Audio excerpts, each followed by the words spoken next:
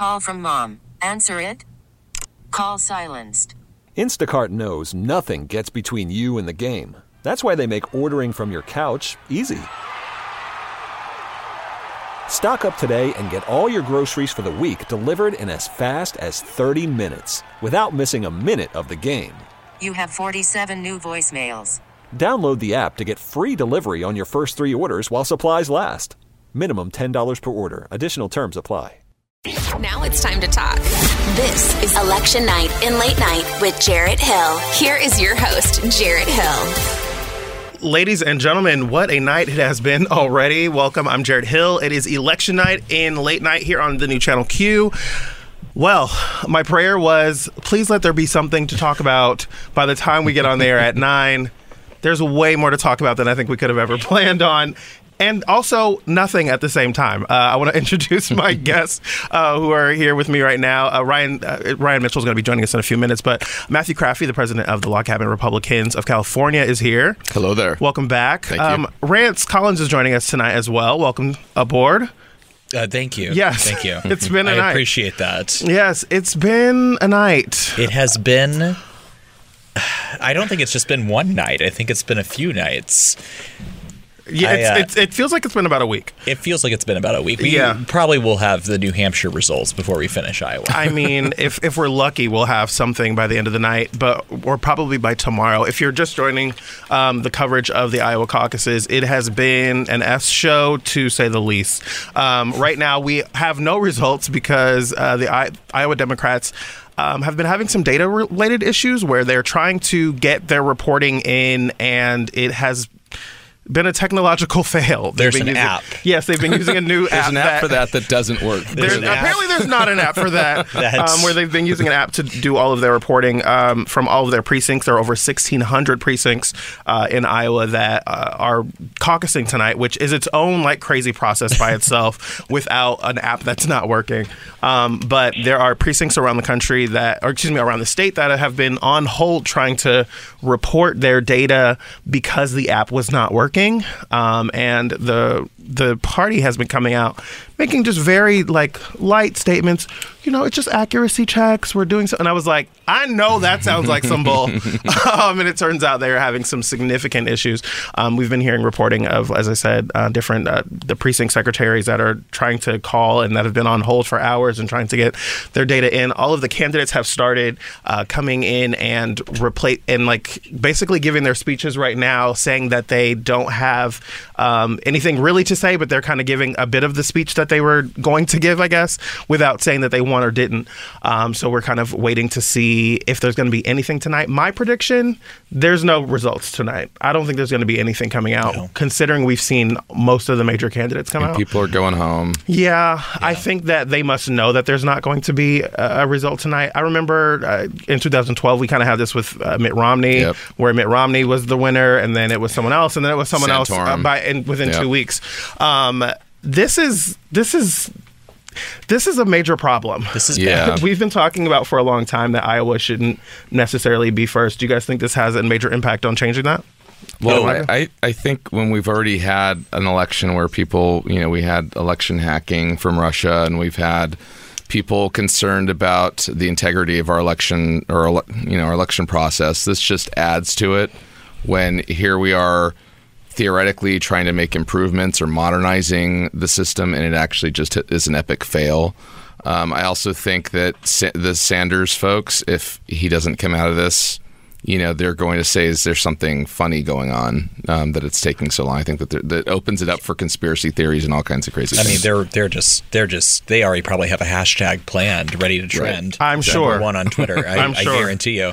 To me, the way that we use the caucus process, we only use it in 3 states, right? It's not something that's widespread. I think it's 10 or 11. Well, in this primary, there will be 3, I believe, only that are 3. going. If I'm not mistaken, I believe it's 3. I know that we obviously we're using an Iowa, but the caucus process alone just seems really problematic. It's undemocratic. The way that we've heard people that are in these caucuses tonight, like going in and choosing their candidate, and we'll get into how caucuses work in just a little bit. We have Debra Cleaver from, she's the founder of Vote.org, that'll be joining us in just a moment.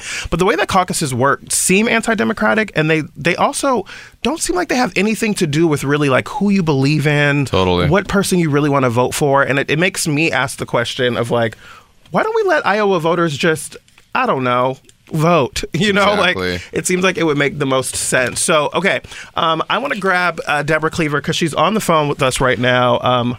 I'm running the board today, you guys. I'm feeling like I'm really a badass, but we're going to see if that's true. Debra, are you there? I am. I'm trying hard not to laugh because you guys are very funny. Oh, well, thank you very much. We go for a little bit of the humor here. Debra, first of all, top line thoughts. Like, what do you think about how this is turning out tonight? So I just want to say that caucuses are bananas and a terrible way to make any decision. I should explain. I'm from Brooklyn. Everyone should try to picture a caucus in Brooklyn. And exactly how well that would go. And I basically think anyone like genetically related to me would win because we would yell until we got our way. And like people like me are why we have a secret ballot. I mean, 100%. It's an absurd way to make any decision. Meanwhile, like I've also been working in tech for 15, 20 years.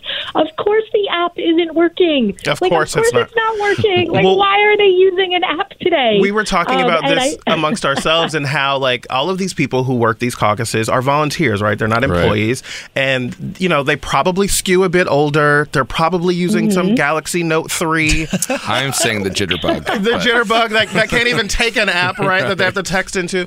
But I mean, all jokes aside, it seems like a really bad way to do this. And so, can you? I was going to explain how caucuses work, but you're from Vote.org. You founded Vote.org, I should say. Can you explain in layman's terms how a caucus works for those people that don't understand? I can do my best, but I think I need to start by saying that caucuses don't make any sense. So Iowa has, I think you said 1,600. I thought it was 1,700 precincts. And people go in person to the precinct and you designate like corners of the room, right? So you're like, if you're a Bernie Sanders supporter, you go to this corner of the room. If you're for Buttigieg, you go to this one. If Warren, you go to this one. And then you do a head count.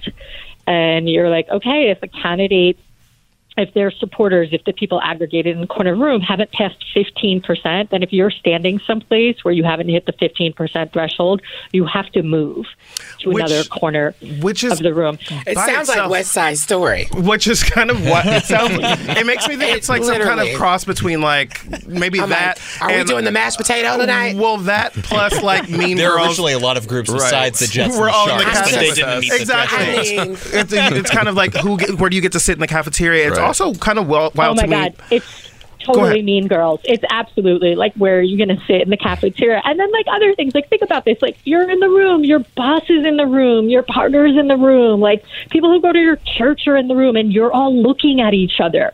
This is horrible. This is why we have the secret ballot. And then there's more to it. Like, I just want to be clear. I want to like kind of stop and end with like people physically move around the room and how absurd this is. And then I guess in years past, there was no paper trail. Like now when people come in, they actually write their preferred first choice on a piece of paper, so there's something resembling a paper trail, because in 2016 there wasn't, and there was that whole mess with Hillary and Bernie. Well, that's part of what's crazy to me about how this process works, is because you vote for your first choice person. If they are not viable, then you go choose someone else, and it's like, why would you do that? Well, that's how that works, right? So like in the second round, you're like, well, I really wanted Amy Klobuchar, but I guess I'll go with Pete Buttigieg. Yeah, I guess I'll go to the second least person that I hated. Well, so yeah. I guess for me, do you think, Debra, that this will be the end of the caucus process after this like massive mistake that they've made tonight? Honestly, I hope so, and mostly because I guess we're gonna like let go of the fact that Iowa goes first, despite not reflecting the population at large in any way, right? So that's why I wouldn't let Iowa go first. But their system of voting is basically unique to Iowa. Like, this isn't how Americans choose our leaders. So the idea that, like, the person who wins this weird, what did we decide, West Side Story, like, dance-a-thon, like, is the most likely to win the president, it's just kind of absurd. And I don't understand why in 2020 we would continue to have this system with, like, basically no paper trail. Now we have two completely different sets of results. And meanwhile, it's just the Democrats that do this. The Republicans just fill out a paper ballot. Yeah, the Iowa Caucus. So the last thing I want to ask you before we let you go, I'm curious if you think that these turnout numbers are indicative of what we'll see in the general, because they're saying that we're on track to basically be at the same turnout numbers that we had in 2016. What do you think that means for us long term, looking forward to the general and even the other primaries? I can't speak to the other primaries, but I'll call it now. We're going to have record voter turnout in November. You think so? Oh, absolutely. I mean, I called it also for 2018. We have a very polarizing figure in the White House, and, like, love him or loathe him, he is great for voter turnout. Well, so I thought that, Deborah, but then, like, seeing that we're on track with 2016, I don't know if it's the apathy of voters being like, I don't care who it is, just go pick somebody, or if we don't see the enthusiasm, the anti-Trump enthusiasm that we thought we would see. Well, the thing is, like, the Iowa caucus is a good way to talk about Iowa. I think it's actually largely irrelevant to modern elections at this point. And I was just reading earlier, because I literally have spent half the day reading about caucuses to remind myself how insane they are. But, like, people are like, it's a really great way to predict who's going to be the Democratic nominee, really not a great way to predict who's going to be president. And it's like this weird, obscure thing in a state that has, like, fewer people than ride the New York City subway every day. So, right. I mean, literally half as many. So, like, no offense to, like, the good people of Iowa, but, like, Iowa is not America. Absolutely. Deborah, it's a very white, very rural place. Oh, you guys are going to kick me off while you go back to being funny? No. I mean, like, no. You're welcome to hang out. To go, You're Deborah. welcome to hang out with us if you want to hang out. Talking too but much. when I booked you, Sit with us. when I booked you, I told you I would only keep you for a few minutes. But if you want to hang out with us, you can definitely stick around. I like her. Please stay. Yeah, she's a lot of fun. No, because you guys sound fun. I'm like, when do we get to talk about everyone's outfits? Oh my God! I was waiting for this to turn into Fashion Police. I am Joan Rivers. Nice to meet you. I mean, he's going to tank today, but good Lord, Jill Biden looks amazing. I will Jill say, Biden. Dr. Biden has always been pretty damn She good when it looked comes to the look. Fabulous. So, okay, I'm curious, Matthew. Talk to me about your perspective as a Republican. You're watching this. You are voting for Donald Trump, seemingly. What are you thinking as you're watching this?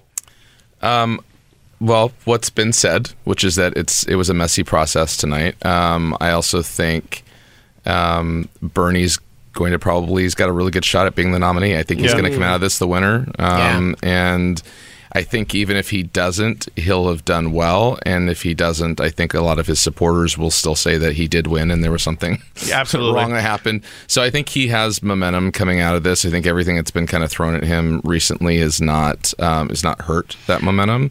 And that's going to be a really interesting race. Bernie versus Trump. That debate stage is going to be exciting for me as a Republican. Really quickly, Rance, talk to me. What are you thinking? You are the founder of Bros for Hillary, which has become Bros for America. Top line thoughts. What are you thinking about what we should expect in the next, I guess, day here? Does it seem like Bernie for you as well? I am not going to commit to anybody winning Iowa because it's such a shit show, and I can't tell if the precincts they were showing on TV are representing like the entirety of Iowa, because there's also in the whole caucus process, like there's how many delegates go here and there. And it doesn't matter how many people voted there because they only get this many delegates. Like I'm not committing to anybody winning. Okay, we're going to take a quick break. When we come back, we've got our full panel joining you. I wanted to take a look at how the candidates were making their final pitches to Iowans on social media. It was rather telling. I'll explain that. And plus, we're going to talk to Karen Ocamb from the Los Angeles Blade about Michael Bloomberg's unlikely campaign. All that's coming up next. Don't go anywhere. Election night in late night with Jarrett Hill. All right, welcome back to Election Night and Late Night. I'm Jared Hill. We are joined by our esteemed panel and also Ryan Mitchell joining us from... So you're going to... Okay. I don't want to embarrass you here on your night. This is your show, but I will. Ryan from Let's Go There is joining us. We also have Matthew Craffey from the Log Cabin Republicans of California. Welcome aboard. Thank you. We have Rance Collins, who is the founder of Bros for Hillary, which is now Bros for America. We also have Debra Cleaver, who we've just kind of kept on the phone because we were having a lot of fun. We like her. She's the original founder of Vote.org. Debra. Yes. There we go. I am on Twitter watching the insanity in real time. It is the best place to be right now. It is, for sure. It's literally giving me anxiety right now. Yeah, no, I mean, it is certainly anxiety-inducing. I'm looking at CNN right now, and they're saying that Pete Buttigieg is standing by to speak, and so we've seen most of the candidates come out and speak tonight, which says to me, like, ain't going to be no results tonight. I wanted to talk to you guys about the way that voters have been voting in Iowa. I've heard every single pundit has been saying that voters have been going into this election voting as pundits and strategists and not like thinking about who they want. When did everyone become like Spy Kids or something? I feel like everyone is like now, like they're not thinking as a regular person. It's like everyone is ready to jump in the CNN like role. Well, everyone is thinking about it from the perspective of who can win, which you should, kind of right? Well, I don't think so. I mean, all of the polling says that people want a candidate. The number one thing that they want out of a candidate is one that can win, right? That can beat Donald Trump. Yeah. So that kind of lends itself to the way that people have been voting or are going about this in polling at the very least, because we obviously don't have results out of Iowa. But how do we think that impacts the way that people go into the poll, and do we think that makes them vote differently? Yes, I do think so. I think that I'm a voter who's probably similar. I'm kind of waiting to see how these first couple primaries shake down to even determine my vote. Because if I was just voting based on who I like the most, I probably would vote for Elizabeth Warren. Okay. But if Elizabeth Warren isn't doing well by the time he gets to California, my vote's going to be a lot more strategic as to whom I think has the best shot of not only winning the primary but beating Trump. That's really interesting to hear, because I always feel like as a California voter in this kind of election, it's like, what difference does it make? In the primary, I feel like it makes a little bit more of an impact, but when you get to the general, it's like, you know how the state's going to go. But this is the first time that the California primary really does make a difference. Yeah, it'll have a real impact. 2016, we were the last primary, and the decision had basically already been made at that point. And this time, we're going, a lot earlier. Fifth. Yeah. I remember back in 2016, I voted based on the person that I liked, which was back then Marco Rubio. But Matthew, I just don't understand you as a human being. I just don't get it. I don't get it. We all make mistakes. Listen, no, wait. We all make mistakes. I'm gonna grab a quick cup of water while you continue talking. But like there were people voting based on his appearance. I'm not judging. Well, I'm just saying, like he was the most. He was the most doable out of the 2016 candidates. I think we need to wrap this up now. Anyways, I don't think Go ahead, Matthew. My point was, you let the gays on the mic on a political night one moment. My point was, I didn't vote based on who. I remember thinking at the time it wasn't based on who I thought could win necessarily, although that's one part of it. It was more who was running that I liked, and it wasn't.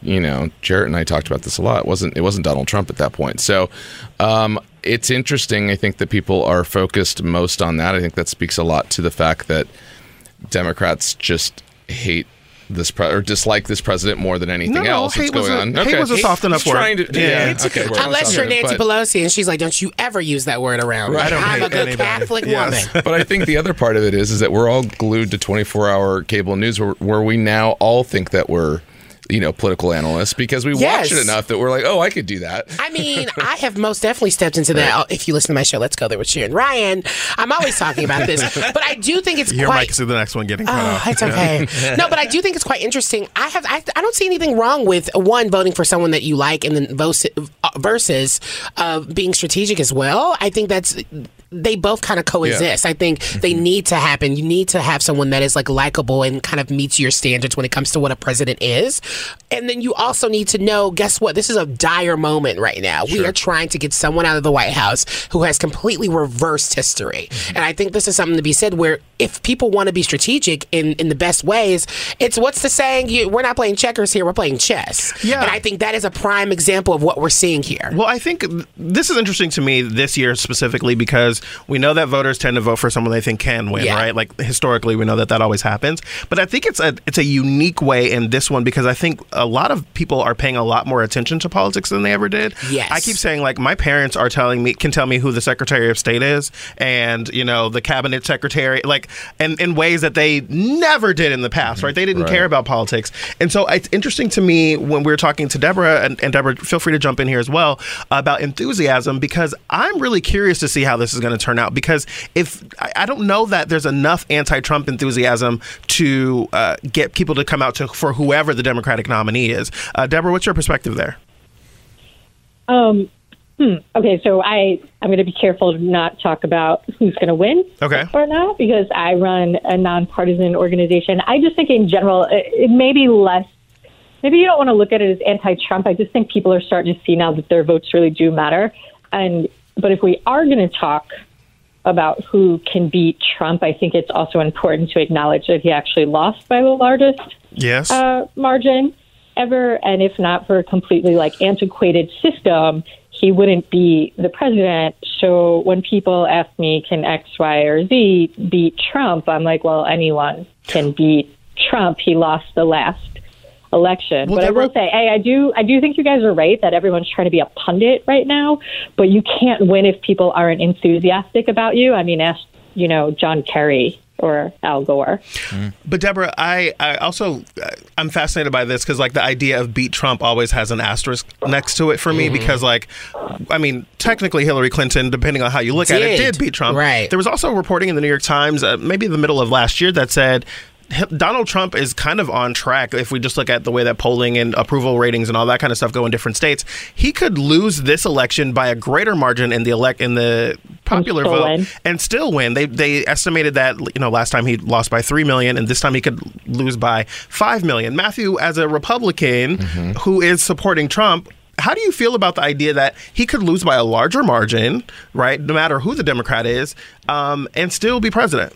Well, I mean, this has been our system for forever. A mess. I mean, it's been our system for forever. It's never a problem until we have this happen, which it's happened under Republican presidents, George W. Bush. Well, but I mean, you're well Trump, aware that Republicans have won one popular vote since 1992, right? So you guys, Republican presidents have won one popular vote, and that was in 2004 with the second term of George W. Bush. Sure. Every other popular vote has skewed toward Democrats. And so I feel like Republicans know that information, and that's part of why probably Republicans, I think, try and suppress the vote as much and all that kind of stuff. But that's a different conversation. I feel differently about that, but I do think if this is the system... You feel differently about what?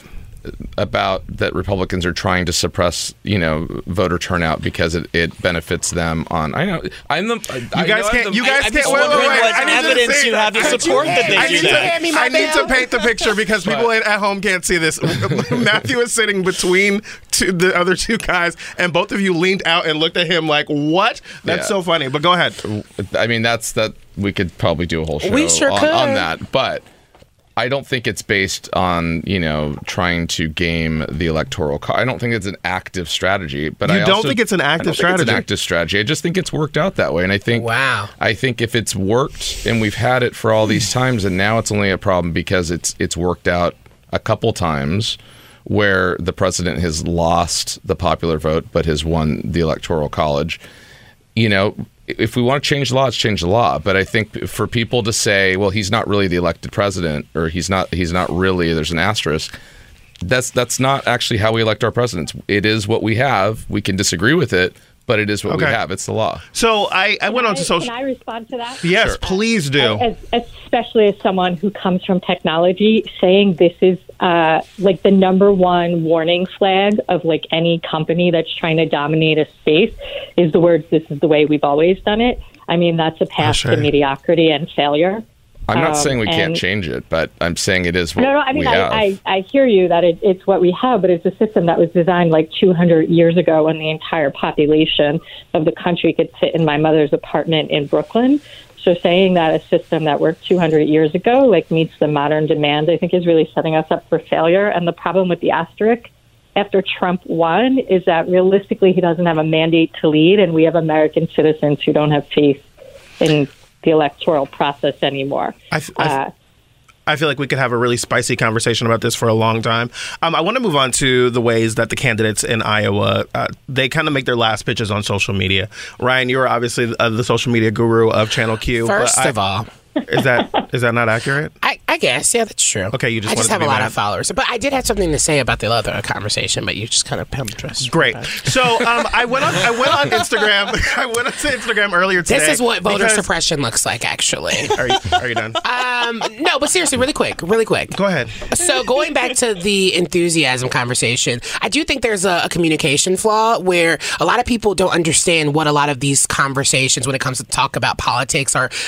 One specific example is impeachment. Everyone is hearing the word impeachment, meaning Donald Trump is out.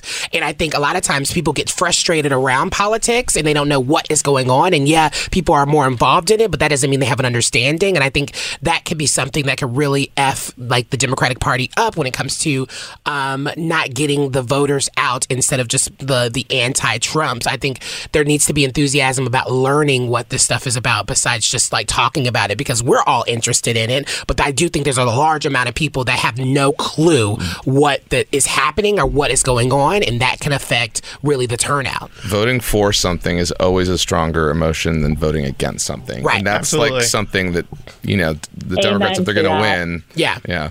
Well, so to that end, Bernie Sanders on Instagram, most of the candidates put out a video today that was geared toward the Iowa voter that wanted them to kind of make their last appeal. And I was fascinated. I went right before the people were going into the caucuses to see like who had done what, who had what to say. And I was fascinated by the contrast between a Bernie Sanders video versus an Elizabeth Warren video.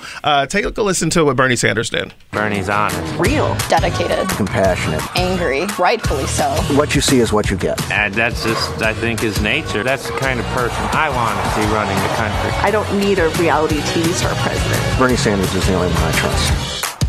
So that was Bernie Sanders' video. It was Did he very speak? short. He didn't speak at all. It's all surrogates. It's, mind you, all white people, if you're watching the video. But it was interesting to me because he doesn't appear in this ad at all. Contrast that with Elizabeth Warren. This is what her video looked like. Happy Caucus Day, Iowa. Today is the day you make your voice heard. Today is the day we fight side by side for big structural change. I am grateful down to my toes for the movement our grassroots supporters. I'm going to pull it here because it's 45 seconds of her talking directly to camera. I need my Imagine future her kids. having a beer with her husband as she did that commercial. I need my future kids to learn the ABCs from her because honestly, she's inspiring, and I love that she speaks to me like I don't understand math. My mom was an elementary school teacher, and now she teaches kids how to teach, but that's a different situation. Enough about my mom. She reminds me of my mom. Yes. As a son of an elementary school teacher, this sounds like an elementary school teacher, and it made me so happy when she said It's amazing. Yeah. Okay, so Debra, how do voters respond to this kind of content? Is it where it's speaking directly to camera as opposed to like really trying to make a message that is about what everyone has to say about you? What is the strategy in that? Oh, I'm going to be honest. That one's tough. I mean, you test it and you just see the results. Like my gut tells me anytime someone's speaking to the camera, it's going to go over better. But like 2020 is wild. It's just wild. I feel like everything we know has gone straight out the window. It's midnight on the East Coast and we don't have Iowa Caucus results. Yeah. So I am not going to make a prediction on that one.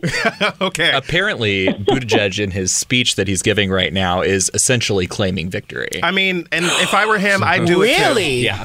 If I were He him, says, we I don't would as know the well. results, but I'm pretty confident. That must mean I won. And that's also really gross, and I'm kind of over him already. Debra, I want to thank you for joining us. I really appreciate you being here with us and sticking around a little bit longer. I want to get in one last thing. Just because you're the last one at the club doesn't mean you won. You can't claim victory. That's what I'm talking about. Listen. He's going to be embarrassed when he finds out he didn't win. I'm 100% there with you. Like, I think it's bold, but it also makes for great news for him, right? It makes Right. great media for him to come out as his triumphant candidate because he has to go to New Hampshire tomorrow, right, and get people to vote for him. So thank you so much, Debra. We appreciate you. Thank you. It's good talking to you guys. Yes, of course. Debra said that everything is everything's kind of thrown out the window and we're being very unconventional. I want to bring in Karen Ocamb from the Los Angeles Blade because Karen just did this piece on Michael Bloomberg. Michael Bloomberg, notably skipped the first 4 states, right? He's not even in any of these contests. He's jumping in on Super Tuesday and he's saying he wants to go about this in a way where he's not taking donors, he's funding it himself, and he's making the full court blitz for all of these states. He doesn't need to take donors. He doesn't need to, but it is controversial that he's not going to donors. Karen, how are you doing? Hey, I'm doing well. Thank you. Thanks for having me. So talk to me about Michael Bloomberg's strategy and what is he thinking tonight looking at the debacle going on in Iowa tonight? I think he thinks he's pretty smart. Because he's going, hey. But are you there? I'm here. Okay. Let's correct one thing, right off the bat, though. It's not that he is skipping the 4 states because he wants to. He did not. When he entered the race, it was too late to qualify to get into those, primaries and the caucuses. To get on their ballots. One of the other issues has been the debates, and as you probably well know, the Democratic Party has changed the rules now, eliminating how many people need to raise, how the candidates need to raise money from how many people. So now he will be at the next debate, which is February 16th, I think. We will be here for that on Friday. And it's actually a controversial point that you're bringing up because there are a lot of people who are upset about it because they didn't change the rules for Cory Booker and Kamala Harris or Julian Castro, but now they're changing the rules for Michael Bloomberg. Interesting. I mean, there are plenty of people who have... What's the difference? Who have feelings about that. I'm on 2 sides, though, because Bernie Sanders, Elizabeth Warren, a lot of people have come out and complained that the rules were changed in order to get Bloomberg in, thinking that he sort of bought them out. And it may partially be the fact that Bloomberg has also promised, even if he doesn't get the nomination, he's going to back whoever the nominee is because his primary intent is getting Trump out. Right. He did say that he plans on keeping his money in the race, even if he... But that still doesn't make it right. She welcomes Bloomberg in the debate because she'd rather have him on the stage with her where she can challenge him rather than having all these ads air every place. The guy is running a national campaign. He's not focused on those first 4 states. But he is running ads in those 4 states. There were people who caucused for him in Iowa tonight, and he's not running. Yeah. He's 7 points up in Michigan over Trump. He's running ads in Wisconsin, in Pennsylvania, and all the swing states already. I'm curious how, my panel here, I'm curious what you guys think about Michael Bloomberg going up against Donald Trump. Donald Trump this past week was making fun of him on Twitter for being short. Mini Mike. He was going after him with personal attacks, but it's how do you see these 2 New Yorkers, right? These 2 New York billionaires going up against each other in a race? Matthew, I'm curious how you see that. Yeah, I think Bloomberg's record in New York, a lot of the things that he would want to take credit for or the things that they maybe even saw eye to eye on when Trump, was just a private citizen, Bloomberg is going to probably not be campaigning on, controversial police policies and some of those Stop things. and frisk. Exactly. We should name that exactly what it is. Exactly. Stop and frisk was something that was really controversial. And apparently a whole slew of black mayors have, like Nutter and, the Washington, D.C. mayor just this weekend, a whole slew of African-American mayors have apparently accepted his apology. Everyone has black friends, Karen. Black economic policy he's pushing. I'm kind of with Ryan on this one. Like, everyone has black friends. Yeah, everyone has black friends is right. But I guess for me, I'm still really frustrated with Michael Bloomberg because like apologizing for it is when is you fine. start running for president. Exactly, right? Timely. Like, he had this policy in place for years and years and years, and it affected so many black and brown people in ridiculous ways. And then to come back and be like, oh, my bad, guys. Right. I have black friends now. Like, that is not going to be enough. Black votes. I need actual black voters to come out for me to win this thing. So, yeah, of course he's going to change his mind. I don't know about Michael Bloomberg, in all honesty, and I don't like the way he is basically what it seems like buying this election. I mean, spending over, what is it, close to $250 million at this point? I don't think it's quite that high, but I know it's well over 100, Well, yeah, but it's like... Karen, actually, how much has it been so far? $300 million. Oh my God! Mark. Oh my God! Excuse me. Okay. Like, are you kidding me? And so the idea, and I don't even fall for the idea of him saying that he's going to support the Democratic candidate if he doesn't, like, obviously become it. I'm fine with that. I think that's a great sentiment. But the idea that rules have changed so this man can kind of join the stage and all, it just feels very rigged. It seems like it's, fueling the conversation, the narrative that, yes, the system needs to change, and he's a prime example of why. And it sucks that we don't have someone like a Kamala Harris, a Julian Castro on stage, or a Cory Booker on stage. It's really sad that we don't see that currently right now. I think he'll be challenged about that on the stage. But getting back to this everybody has black friends thing, a lot of people I've been asking about this have raised their eyebrows about who he has supporting him. Let me give you a couple of names. Stockton, California Mayor Michael Tubbs. The youngest mayor in the history of the United States, yes. Columbia, South Carolina Mayor Steve Benjamin. Former Philadelphia, Pennsylvania Mayor Michael Nutter.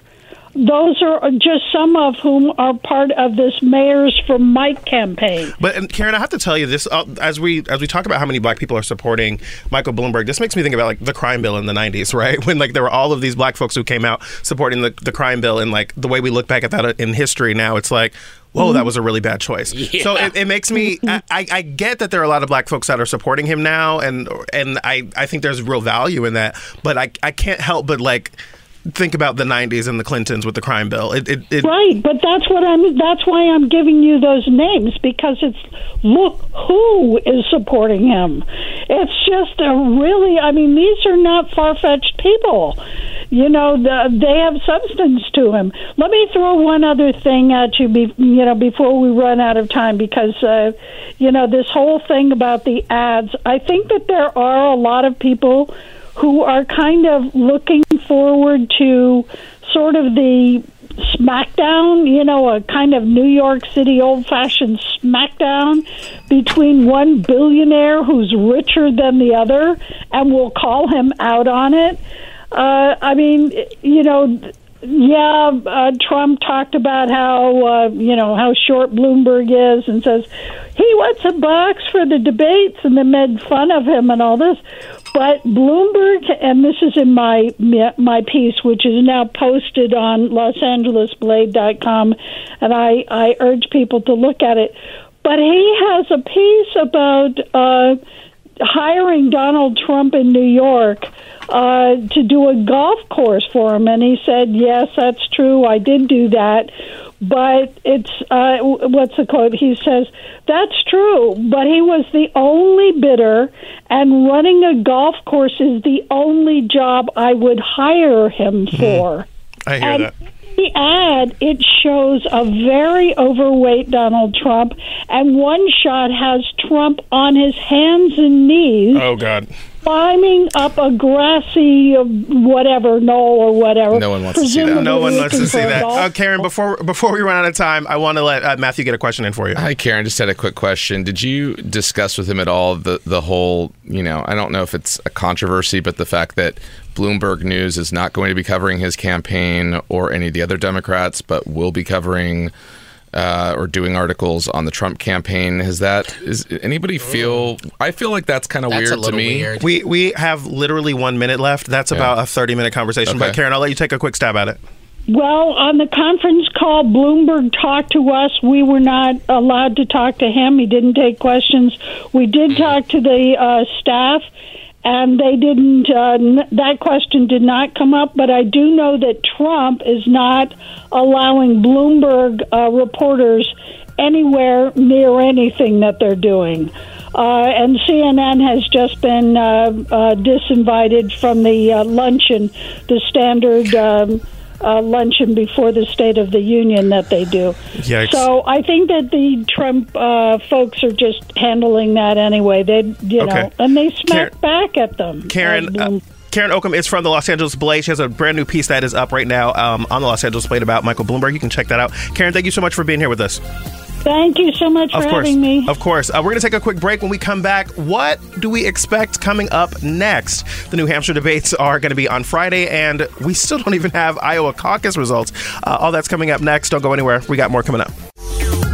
Welcome back to Election Night in Late Night on the new Channel Q. I'm your host, Jared Hill, joined by my esteemed panel of guests, Rance Collins, sorry. New last name. Rance Collins from Bros for America, Matthew Craffey from the California Log Cabin Republicans, Ryan Mitchell from Let's Go There with Sharon Ryan right here on Channel Q. And I also am going to have joining us in just a few minutes, Tiffany Lofton, who's from the NAACP. She is the Director of Youth and College Division at the NAACP. I wanted to talk to her about like the young voters and what we're seeing with voters of color. So we're going to talk to her in just a moment.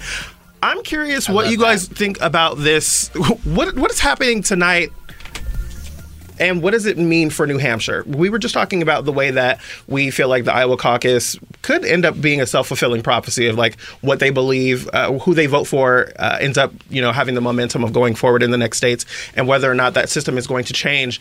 I'm curious if you guys think this has a major impact on New Hampshire, if it takes days for us to get some answers. I think it could take a while for us to get an official answer out of here. But the biggest thing is there's so much going on politically this week that by not having the results tonight, any type of bounce that the eventual winner could have gotten off of this is dulled by the fact that it's going to be not the first headline on the newspaper, basically. Yeah. I guess, do you think it's like with any results that if we do get them coming out of Iowa, would it even have a really huge effect with New Hampshire after everything that's kind of gone down tonight, after all the madness? Would anyone be like willing to even hear it in the way that they would have if this thing would have went smoothly? I mean, I think that the only way it would happen is if somebody had majorly upset somebody. We don't know the results. Right. If Pete Buttigieg actually did, he asked Marianne Williamson to turn over the tarot card like you were saying. Yes. She said, sis, this is yours. Go out there. If he actually did pull off an upset, that would be something of a story. Maybe that would give him a little bit of momentum into New Hampshire. Yeah, because it would be historic. I think what also makes this week interesting, but it right? has to be that. Yeah. This was the moment for Iowa to be able to have their candidate. Tomorrow, if the numbers come out, say they come out tomorrow night. Tomorrow night is the State of the Union, right? So it's going to be overshadowed by that. Wednesday, the president is seemingly going to be acquitted of impeachment. Yep. It's going to be overshadowed by that, which pushes it to Thursday. If without having this happen tonight, I feel like we run the risk of like the Democrat really missing the opportunity of getting any kind of a bump going forward in New Hampshire. But by the fact that there wasn't enough of a consensus, I guess, in what we do know of the precincts, and that they weren't really sure where it was going, I guess. In that being the reality, it just seems that things are just as split as they were going in. It seems like the Iowa Caucus doesn't give anybody Doesn't do anything. Right. It doesn't do anything. Bernie is the winner and then goes into New Hampshire, which he's already kind of, favorited to win, and he wins those first two, then I think he does have the momentum coming out of those first couple of races. To be fair, he had that momentum. He didn't win Iowa in 2016, but he performed almost well enough to win. He won New Hampshire in a landslide, and then that narrative was taken completely away with Nevada and South Carolina because the makeup of Nevada and South Carolina has a lot more to do with the Democratic Party than Iowa and New Hampshire. I think this debacle tonight helps Joe Biden more than it helps anybody, because I think Joe Biden was going to bomb tonight. I mean, completely looking at anecdotal evidence, Joe Biden was not going to have the night that we thought he was going to have, 8 months ago. Focus off of that. And this will take the focus off of that. Tiffany Lofton joins us right now. As I said, she is the director of students and, did I say this right, Tiffany? Of colleges and students. College. Yes, at the NAACP. I wanted to talk to you because I was really fascinated by this Monmouth poll that came out, and they were looking at the ways that the candidates were skewing with younger people. 18 to 49, Joe Biden had 7% of their vote. 7%. The highest rated person, Bernie Sanders. The second highest rated person was Elizabeth Warren, and the third highest ranking was Pete Buttigieg. I'm curious, what are you seeing with students of color when it comes to enthusiasm about a candidate? Well, thank you for having me on the show tonight. I appreciate it. I traveled to, I think in the last month, in January, I probably traveled to about 12 or so campuses. And speaking to students of color, a lot of them are super indecisive. They don't know who they want to vote for yet. They know which issues they care the most about, but kind of feel like either they don't have sufficient answers.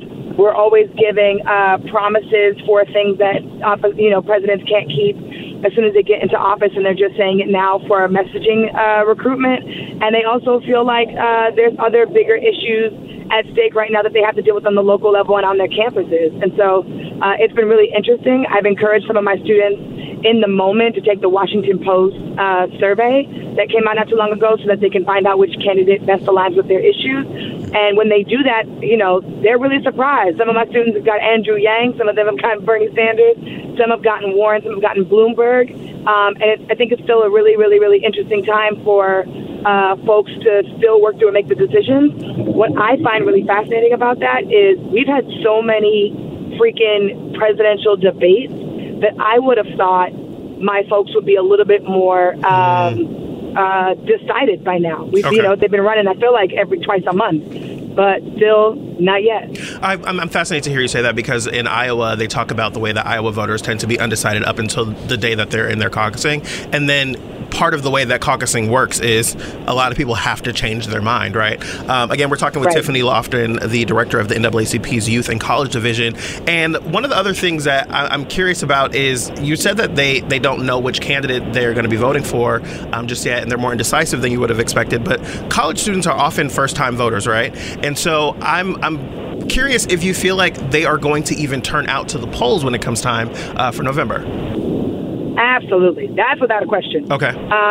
That's without a question. Yeah, no, folks are definitely showing up. It's just right now which candidate they want to vote for they're not clear on.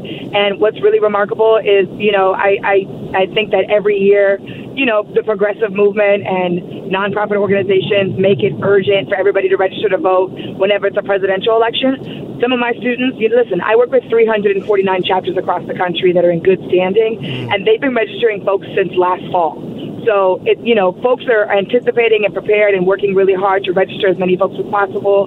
They're hosting panels and town hall events. They're hosting watch parties in a way that's just very, very, very, very different from what I've seen in the past when some of our some of our candidates were a little bit more obvious. And I know that they're going to be turning out this year in larger numbers.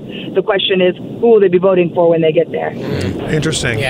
I'm curious about your top line thoughts on this Iowa, what we've been calling the S show of Iowa and Pete Buttigieg. One of my major concerns with Pete Buttigieg as being a potential candidate is that he is still not pulling in people of color. What are you seeing with Pete Buttigieg and young voters of color? I haven't seen anything with Pete Buttigieg and young people of color. Really? that tracks. Look at the material. Yeah. Look at the material. I mean, that tracks with every piece of polling, it seems like, yeah. No, and to be honest, I'm driving to Fresno State right now. I'm the keynote speaker tomorrow morning for the History Month program. And I haven't seen the updates about Iowa Caucus. The last thing I saw was that the results were delayed. There's still no results yet. Yeah. Okay, good to know. Okay. Yeah. So it'll be very fun for you tomorrow, trust me. I really appreciate you calling in and talking with us while you're out driving. We were texting earlier today, and I was like, are you driving or are you riding? You were like, I'm using Siri just to text you, sis. I'm good. So I really, really appreciate you, Tiffany. Hopefully we'll be able to have you on in the future with more of the shows that we have, okay? Oh, I think we lost her. Okay, thank you, Tiffany. Okay, we've got just a couple of minutes left, guys. as I said at the beginning of the show, I was hoping that there would be something for us to talk about at the end of the show when we got on the air at the end of the night. I could not have predicted this. Looking forward to New Hampshire and then going forward to the general, what do you think this means for us this week with all of the mix-up of things that we have going on this week? Rance, I'll let you go first. I mean, it's going to be very interesting. You know, I find it fascinating that she brought up the fact that Pete Buttigieg is not tracking at all with young people of color. I think that is pretty representative of everything we've seen in the media, too. I also worry about that with a lot of the top candidates right now. It doesn't seem like anybody seems to be speaking to what is the Democratic base very well. I think Elizabeth Warren is, just to push back a little bit. But okay. I think she actually is pushing forward. It's just the polling doesn't seem to be there for her.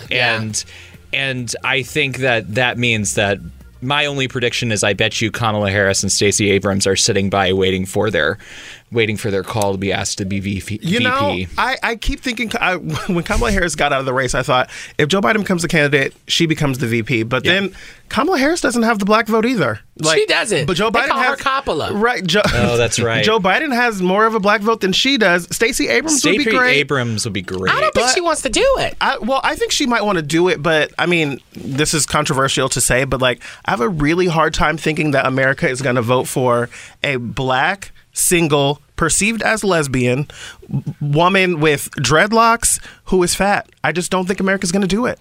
I agree. I don't think America, and that's problematic. But what as a Veep? What do you think?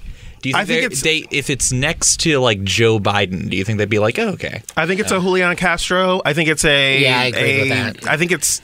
It can't be Cory Booker because nobody cares. You know what I mean? Like, Matthew, the only one that does care is Rosario. Well, and I think she's going to be over it at this point. Matthew Craffey, last word from the Republican. What do you think after this night? Brokered convention. Yo, you know what? Where's your mic? I'm cutting it off. I can't believe you just. Why said do we keep inviting him? He's not coming back. How dare you? We will be back here in this space on this time on Friday for debate night in late night when we're talking about the New Hampshire debate that will be happening on Friday night ahead of the New Hampshire primary. I want to thank all of my guests for joining me: Rance Collins, Matthew Craffey, Ryan Mitchell, Karen Ocamb, Tiffany D. Lofton, and Debra Cleaver. All of you, thank you so much for being here. Have a great day. We'll see you right here on the new Channel Q.